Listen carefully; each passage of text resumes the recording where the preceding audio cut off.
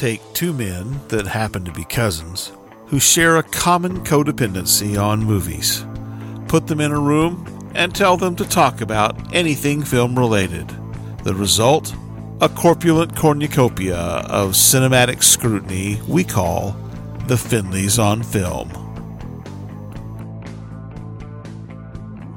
Hey, buddy, how are you? I'm doing, well, I've got a cold, so suboptimal in that sense, but other than that, I'm doing okay. How about you? I'm all right. Tell me about your interest ever in What you tell me what you want, what you really, really want. the JFK assassination. If you want to be my killer. No, back it up. Okay, back it up. Actually, What? back it up to your interest in. This is something we talked about recently, but we just sort of went. We swung wild. So take it back to like the 1970s when we were kids, Okay. into like our teenage years in the 80s. Right. So up until like 1989, let's say, what would you say are the primary conspiracies that you were interested in? Like, did you ever have any interest in the moon landing? Not a one. No, I freaking thought the moon landing. I love the moon landing from the standpoint of I believe in the moon landing, so that it happened. So, and I said I'm still on that right there. Yeah. The first, I swear to God, the actual first.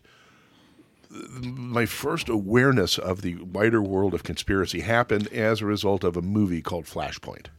What is Flashpoint? Flashpoint, Chris Christopherson is in it. This guy plays oddly enough, it's a JFK assassination theory thing, and this guy plays, he's like a border patrol guy, and Yeah. he comes across this Jeep that right around 1963 was going across and was going across the Mexican border, but before it did, it got flooded out, and they found a lot of money, Right. and they found a rifle in it, and the moment they found this thing, suddenly the FBI is like all over the area there. So that was the movie. It was pretty good. I mean, it was conspiracy theory stuff, and I had no fucking. I really was not aware of that stuff, and so I brought it up to Pops, and we had What's that your dad's conversation. take This on- JFK thing was totally a fucking totally, and I have to agree. I think the more what? I have looked at it over the years, the more it's like it was a mob hit. That's my suspicion, is that there was a lot of so mob. you There was do, a lot you of do mob think involvement. that Lee Harvey Oswald was a patsy? Yeah, pretty much. Again, the number of bullets, the accuracy within which they were fired, and it just doesn't seem plausible for one person to pull it off. Just doesn't. The moon landing, to get back to that one, one of the things I recently learned about that was the trajectory or the parallel nature of shadows. Apparently, I've seen some of that stuff. some of the stuff about like how the sun being so powerful and so far away can create parallel shadows with things, but anything closer than that in the studio, you'd have to use laser lights, which they just didn't really have for the most part, and they were only red, and they'd have to have 10,000 of them, and so it was just like an impossible feat to create photographs that had the parallel shadows that were produced by them. And Neil deGrasse Tyson himself has come out and said, like, the technology simply didn't exist to be able to pull off. He said the it, amount and the of person fell fakery. asleep, the person woke up, and he was taking their pants off. His asshole was yay big. It was amazing. No, I just No, I'm sorry. And why would he lie? Why would he specifically lie about that? Doesn't Well, make any say sense it to one me. more time, because I apologize. I wasn't really listening. I listened to Neil deGrasse Tyson talking Yeah. on the subject, and he said basically the technology to pull it off as well as it was pulled off, if it were a fake, that technology simply didn't exist during the time period when they were doing that. So, and again, why would he lie? Why Well, I he don't- specifically would he? No. I don't think that anyone would. Well, some people might think that Oh, he people would lie. do. Yeah, absolutely. But also, like, he could just be wrong. Is the question. Well, maybe that's entirely possible. Yeah. I will grant that. But the good news is what I like about him is he would also posit that and say, maybe I'm wrong. He would say that. The people who think that the moon landing simply did not exist are beyond admitting the possibility that they're wrong on that. I just don't, I don't trust that. I trust somebody who's skeptical about everything, including how correct they are. Those are the people Sure. I tend to trust more than I do in somebody who doesn't have that logical possibility of doubt is a fanatic, and I got no time for that. Do you think that people who subscribe to conspiracy theories tend to be more ideological? If we define ideology as a sort of a conditioning of one's personality for display. I don't know. I mean, is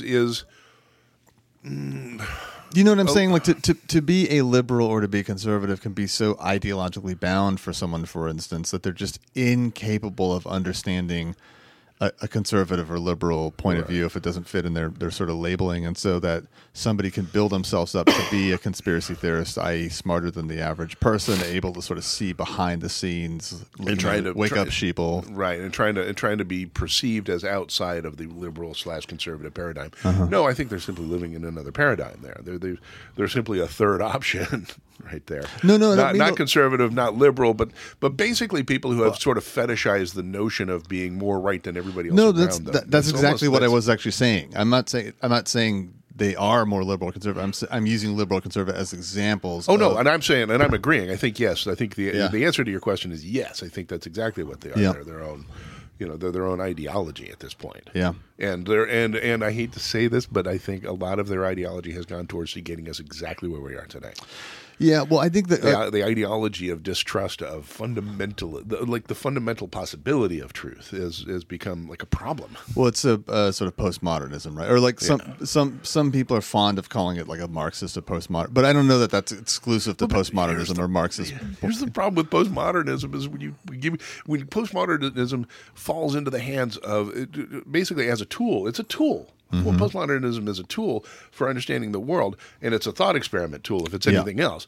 With the moment it falls into the hands of, and the moment it falls into the hands of the uneducated who are the terminally stupid, and let's just be honest, there are those people out there. That's seriously dangerous ammunition. I don't even see, I think one of the places where it's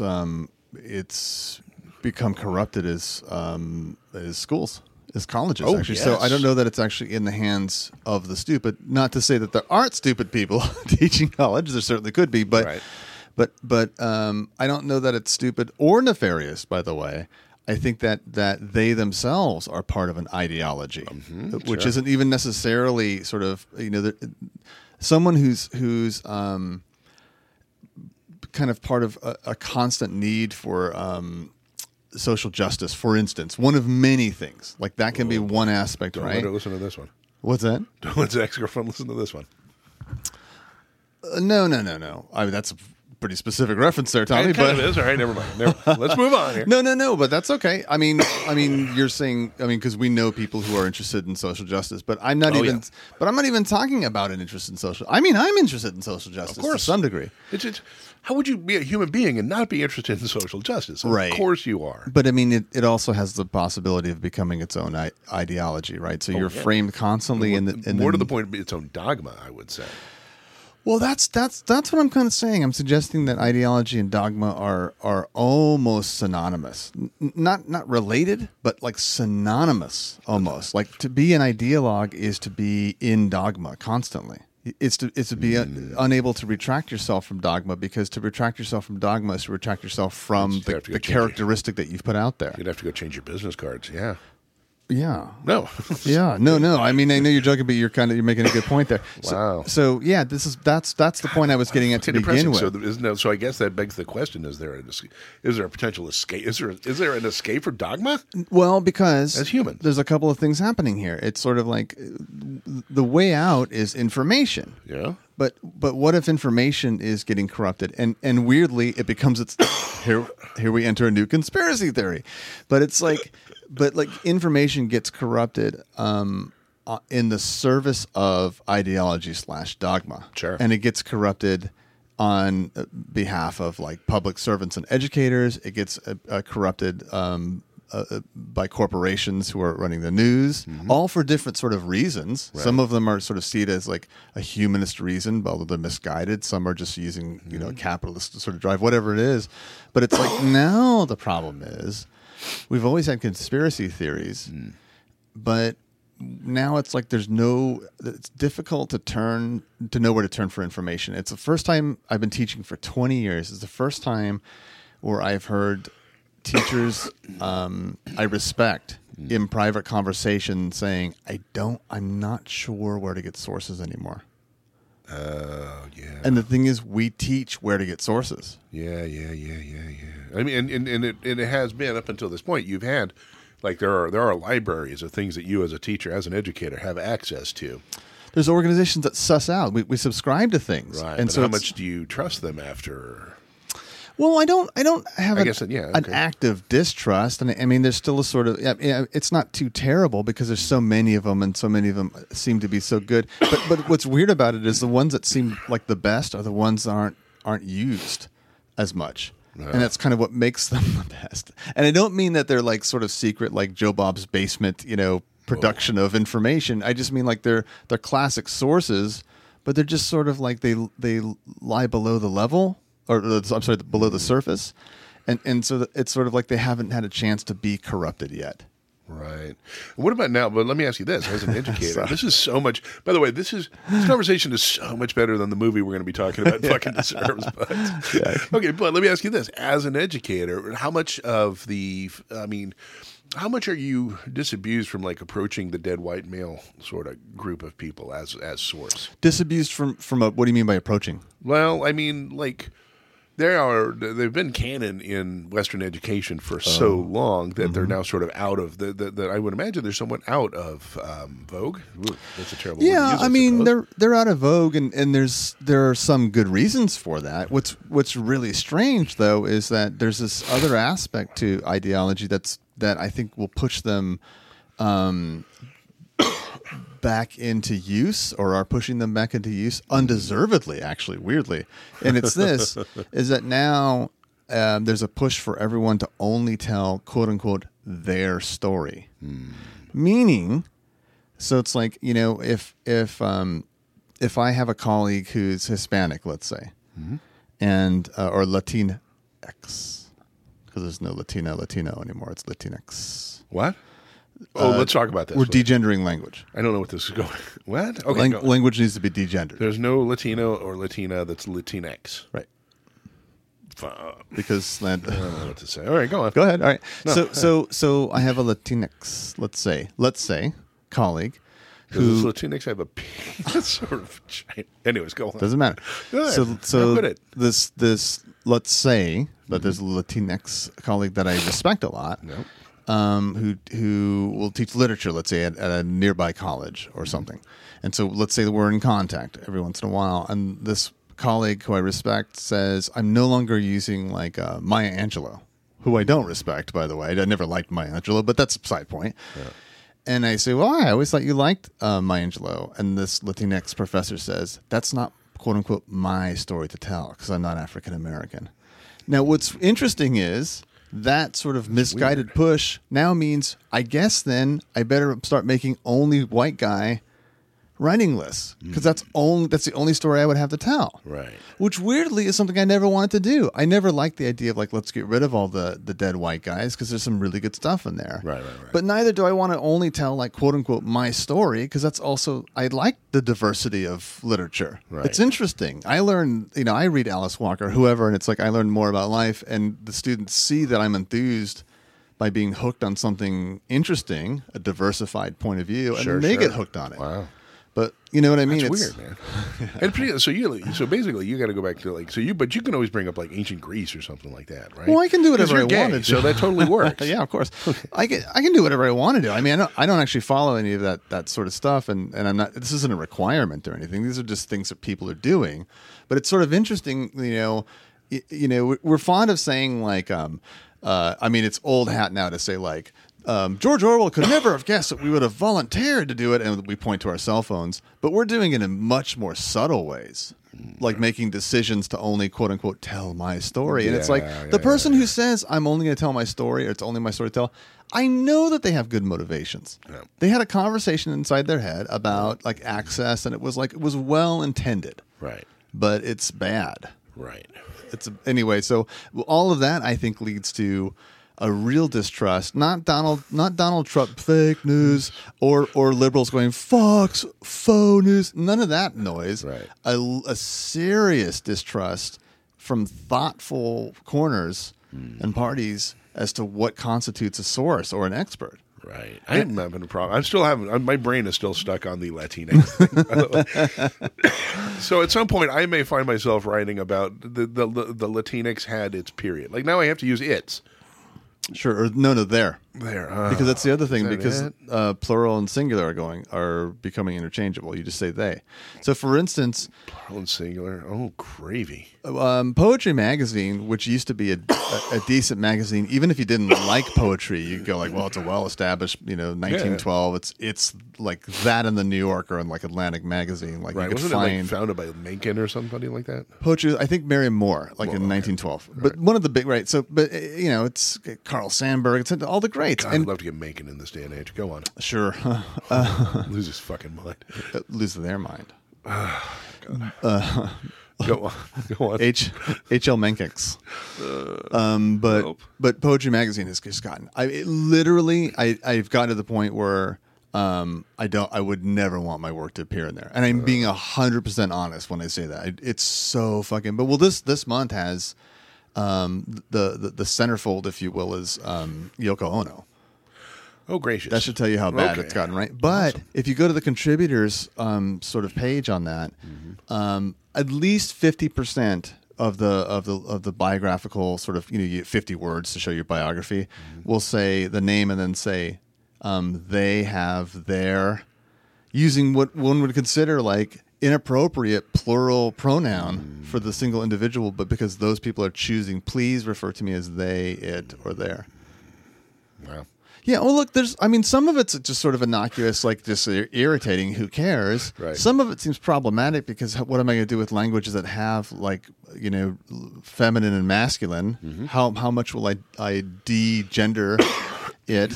And all of it is serious at the level language when it gets to, I don't understand what a source is anymore. Right. And this isn't even necessarily driven by like Marxist or postmodernists. Right. It's beyond that. Or social justice warriors. It's a confluence of all these weird sort of things. Anyway, what this has to do with us today is, I think, because we're having this conversation about, we started off talking about what conspiracy theories. well, because essentially, it's interesting. Like there are people most people are douches about conspiracies. There are some people who are thoughtful about conspiracies. Right. Certainly, some must exist. Of course. And here's the other thing. I love conspiracy theories. I love playing around in that field. But here's where I know where people fall into trouble when they think having this conspiracy theory equates in some way to truth and or potential action. Once that starts becoming part of the equation, walk over the potential action. Keep it as a thought experiment. The moment you've moved it out of thought experiment and said this is true, you're necessarily implying that maybe something needs to be done about that. If you keep it as the thought experiment, you keep it in the range of theory. I think we're safe. But I've seen people get in trouble when they start going like it's for sure true. And now because the moment you do that, you're almost you're being implied to action. Okay, well, here's it's a question, right? I'm not even arguing with you, but my antenna goes up and says, well, yeah, what's the problem with that? If you thought something was true, what's your inherent distrust of the action part? Well, the lack of the lack of it Get it working, out. the lack of being able to do anything about it. If JFK wasn't killed by Lee Harvey Oswald, everything is just a thought experiment until you start thinking that it isn't, and then who do you take on at that point? You got to have at that point. You know what I'm saying? Does that make sense? It makes sense, but it makes sense to me. That's not just pessimism. That's like, look, let's not open this box because we might find out something we'll have to do something about, and we don't. I mean, that won't happen. We're never going to open that box. We're never going to know the absolute truth about this. That simply isn't going to happen. What a weird thing to say. Like, why would you? Because I think the conspiracy is in place, and I think it's just good enough to keep us from ever having the actual truth. I mean, but that's why we investigate. I mean, if we had a fucking time machine or something like that, and people go back in time, and we use fucking mega awesome science fiction-y shit, and we finally figured it the fuck out, then I'm all over that. When I was watching today's movie, I literally thought of all the different fun things I'd like to do, like I'd like to wear a Vegas showgirl's outfit and trot alongside the limousine just as he turns on the Elm Street. So Zapruder, like, what is that strange man? Like all the different things. But then I thought how cowardly I'd be because it's like, what if you got winged? What if this triangulation is true and it's right? I have it wrong, and all those people go out to Daily Plaza today. There's an X. X's on Elm Street, exactly where he's hit. They have Right. an X in the middle of the street, and people take pictures on the X. It's so fucking weird. We've turned our death of a president into a tourist industry. If you went back in a time machine to November 23rd, 1963, Louis C.K. would be doing a set about it. I got Louis C.K. Yeah, nice. Well played, sir. All right, so we're talking about. Can we talk about the film? Oh, let's go to the film. Sorry, I mean we just had to blather on. 'cause God damn, did we blather on? Sorry about that, folks. Let's just stop right now. Yeah, let's let's go. never talk about the film. We're talking about 1973's. I just think it would be great if we never talked about it, because then all these people would be like, "What happened? Was it erased? And by whom?" My God. Okay, oh, sorry. Shit. God damn it, Joe. That'd be amazing. 1970 And then we fake our deaths. Yes, only Or I we don't actually I fake them. We chicken actually out. do it. and then I finally get to the show I wanted. It's 1973. Tom, go ahead. Oh, executive action. Executive action. Executive action. This is a film was on your father's Memorex tape with Scorpio, as I recall. A guilty 1973, also 1973 God, I fucking pleasure. love that Burt movie. Lancaster. I saw that movie at the drive-in.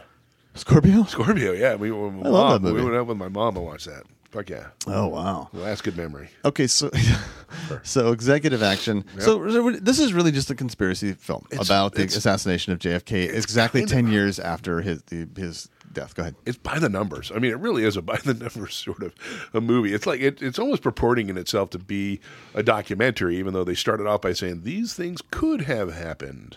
But yeah, it really it sort of almost goes with the documentary style to it.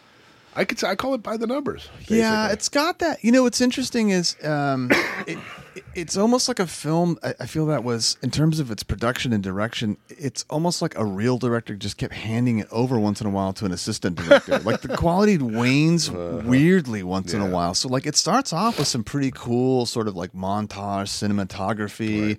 It integrates, real footage with, even 1973 they were doing a bad job. Even The Deer Hunter in 1979, they were doing a bad job of integrating stock footage with real stuff. Right. And this film does a pretty damn good job of it. And they're careful about the way that they sort of place things. Mm-hmm. And they have really interesting theories. This is like 20 years before Oliver Stone's JFK. Right. About things like how would you have set up news events to cover things like Lee Harvey Oswald's scuffle in a New Orleans street while handing out leaflets, pro-communist leaflets. Pro-Cuba, as I recall. Yeah, sorry. So it's got like interesting sort of ways of handling that stuff. Mm-hmm. But then what it does is, like, this is Robert Ryan's last. It's not his last film, actually. He did God help him, yeah. Well, it's his last like theatrical release. He did a film I'd Like Us to Take On for Lee Marvin a few months after this, and it's a 4-hour version. Oh, goodbye. Directed by John Frankenheimer of The Iceman Cometh. No shit. With Lee Marvin. Yeah, it's really good. Really interesting. Okay. But anyway, so it's got Robert Ryan in one of his last movies, Will Geer, you would recall it's Grandpa Walton. Oh, yeah. Mm-hmm. He has some really good 70s stars. Look at Burt Lancaster, of course, is in it as well. Burt Lancaster. But like Robert Ryan, his character is very strange because he keeps breaking down and having absurd conversations about how this is really all about keeping the war going in Vietnam so that you can get a foothold on global eugenics. Yeah. And then also apply some of the eugenics nationally to like basically like the darkies.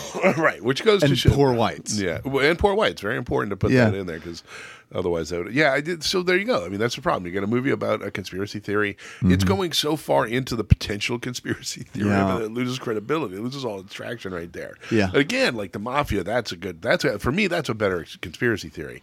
Or this would be a good conspiracy theory. Just don't go that far back. Yeah. Into it because you don't really know that part of it. The only way like I said, it's if you're gonna make it like a documentary or go fictional, go fucking bananas on it. 7 Days in May might be a better like a JFK assassination movie than this movie was. And I don't like the way, and this is also one of those movies where no matter how much I'm trying to pay attention to it, I feel like, man, maybe Tommy's gonna straighten me out on something I just didn't understand because it, like later on. But like you get to elements like Jack. What's on the Great British Baking Show right now? Well, like Jack Ruby, I've read about Jack Ruby and his sort of like Mobbish. weird connection. Well, the mob connection, the strip club owner in Dallas, but his weird connection and exactly why he felt he was in trouble from the syndicate and what exactly that had to do with him bumping off Lee Harvey Oswald. But it's almost like the way they handle it here.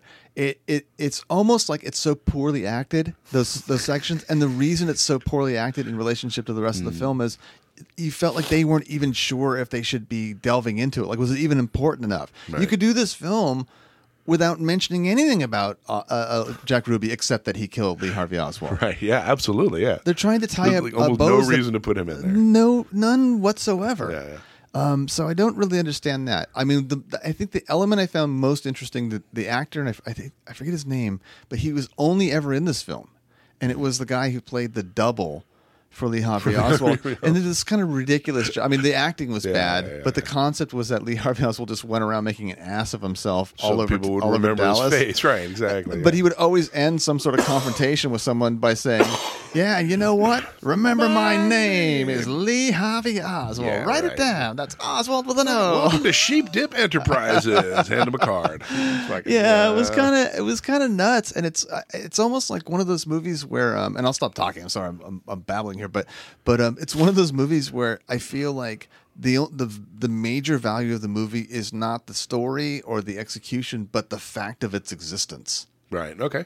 That in 10 years, Right. some major Hollywood stars decided that they wanted to make this movie, which is almost a little sort of like could be seen as sacrilegious or unpatriotic, because it's like you have these sort of head wound shots Yeah. of a president that And died literally 10 years earlier. later, people had not. I mean, you can almost watching it. You could feel the apologeticness of it, almost in a sense. Like watching it, it's really you could tell people hadn't recovered from it. Really, it's like I have September 11th. JFK isn't that interesting. McKinley, to mine's me McKinley. anymore.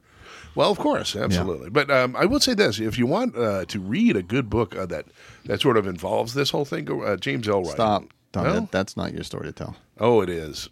Sorry, go ahead. This is the whitest white man story of all. Go American Tabloid by James Ellroy. That's a fascinating book, and it's another romp down the JFK experience. This is the sort of modern pulp writer, right? James. Yeah, James Ellroy. Yeah. Although you know what's funny is he's not actually as modern as we think. He wrote this like in the 90s or something like that, or the early 2000s. But I think he's he's a fascinating writer. And this book, American Tabloid, is actually kind of a cool sort of a take on it. Did you read the Stephen King's take on this? I did, and did I you saw like the it? TV show. No, I get Meh. it. Somebody from his generation, people just it's like me writing a book about going back and stopping September 11th for whatever reason, or not for whatever reason, of course, but yeah, I love it when it's coming out of your mouth and you're like, wow, that sounds horrible and insensitive. Let me back that. No, come back. Why would you want to stop September? Well, so you didn't want to watch it. Let me ask you that, Tommy. Fuck, oh boy. Look, it's over. You're not going to get in any trouble for this. Nobody listens anyway. If you could go back in time, I would like to think this is the episode that fucking snaps it for us. Right here, people listen to this and then they post it, and you and I have fucking people like walking in front of our places of residence and work with fucking picket signs. I would love to be picketed by name. All right, hold on. If you could go back in time several times so that you were assured you could go back again and stop September 11th, would you go back one time just to get a good seat, like on a nearby rooftop, and watch it? Ugh. But you could go back again after it and then stop it from happening, thereby erasing it from actually ever happening. But you get to see it one time, like up close, like here they come. Ugh, that's weird. I guess. Yeah. That's sick. Sorry, Yeah, Tommy, you're off the show. Oh, sorry. Oh, now finally you can do the show you've always wanted to do. Tea doilies and the women who love them. Cactus Joseph, what do you think? You concur. How prickly of you. Cactus Joseph. Anyway, sorry. I kind of like that. Thank you. So executive action. Yeah, I mean it's let's put it this way. Watch I am JFK. really hoping that this was free on YouTube. It was like public domain for some reason. Right. Oh, and, wait. and, well, it deserves to be. And why isn't it? I might ask. I was disappointed that I had to pay $3 to watch this because it's only. I would rather read about it. I'd rather read an article about why they decided to do this. Right. You know what I'd like to do? I'd take that money and go back in time and hang out with Robert Ryan and Burt Lancaster in a cool '70s house and just talk about our theories about the JFK conspiracy. You want to go back and watch a disaster? Go back in time to the conference room where they greenlit this movie.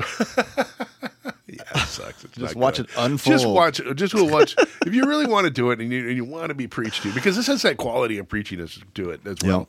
Go watch JFK. Oliver Stone's JFK. And it's got such a better movie. It's got Will Geer. By the way, this is worth noting. Will Geer, Grandpa Walton, being just a complete shithead. Yes. An old, like, racist. We like, all knew he was all along. What do you think he did to Grandma Walton? Was there even a black person in the Waltons at some point? No. I really don't remember. Yeah, of course not. They were all very good. They were all having good times. That's right. Yeah. Good times. Anytime you want That old good man. times. Get the black guy out of here talking about dynamite. See, that's how Mr. Walton would have acted. Very good, Tom. Very good. All right, so 2 thumbs down. Yeah, it's not a good movie. Sorry. What about this? If you can go back in time and warn Roger Ebert about his jaw. His jaw? Yeah. No, I would not. Would you just make jokes like "Quit, John"? Would you just Probably. things he doesn't get? I just want him, and like just after the jaw removal surgery, he suddenly like flashes back on all those jokes and goes, Oh no! Tom knew all along. And then you sort of nudge your friend and go, "Look, he's really surprised." And then they go, "Look what you can't do." All right. And his partner Gene Siskel's like, "My head's hurting." Have we established how bad a person I am at this point? I think we might have. All right, buddy. So If you could go back and stop the share. if you go back in time and make sure this episode never happened. Oh my god, it'd be worth it. All right, cool.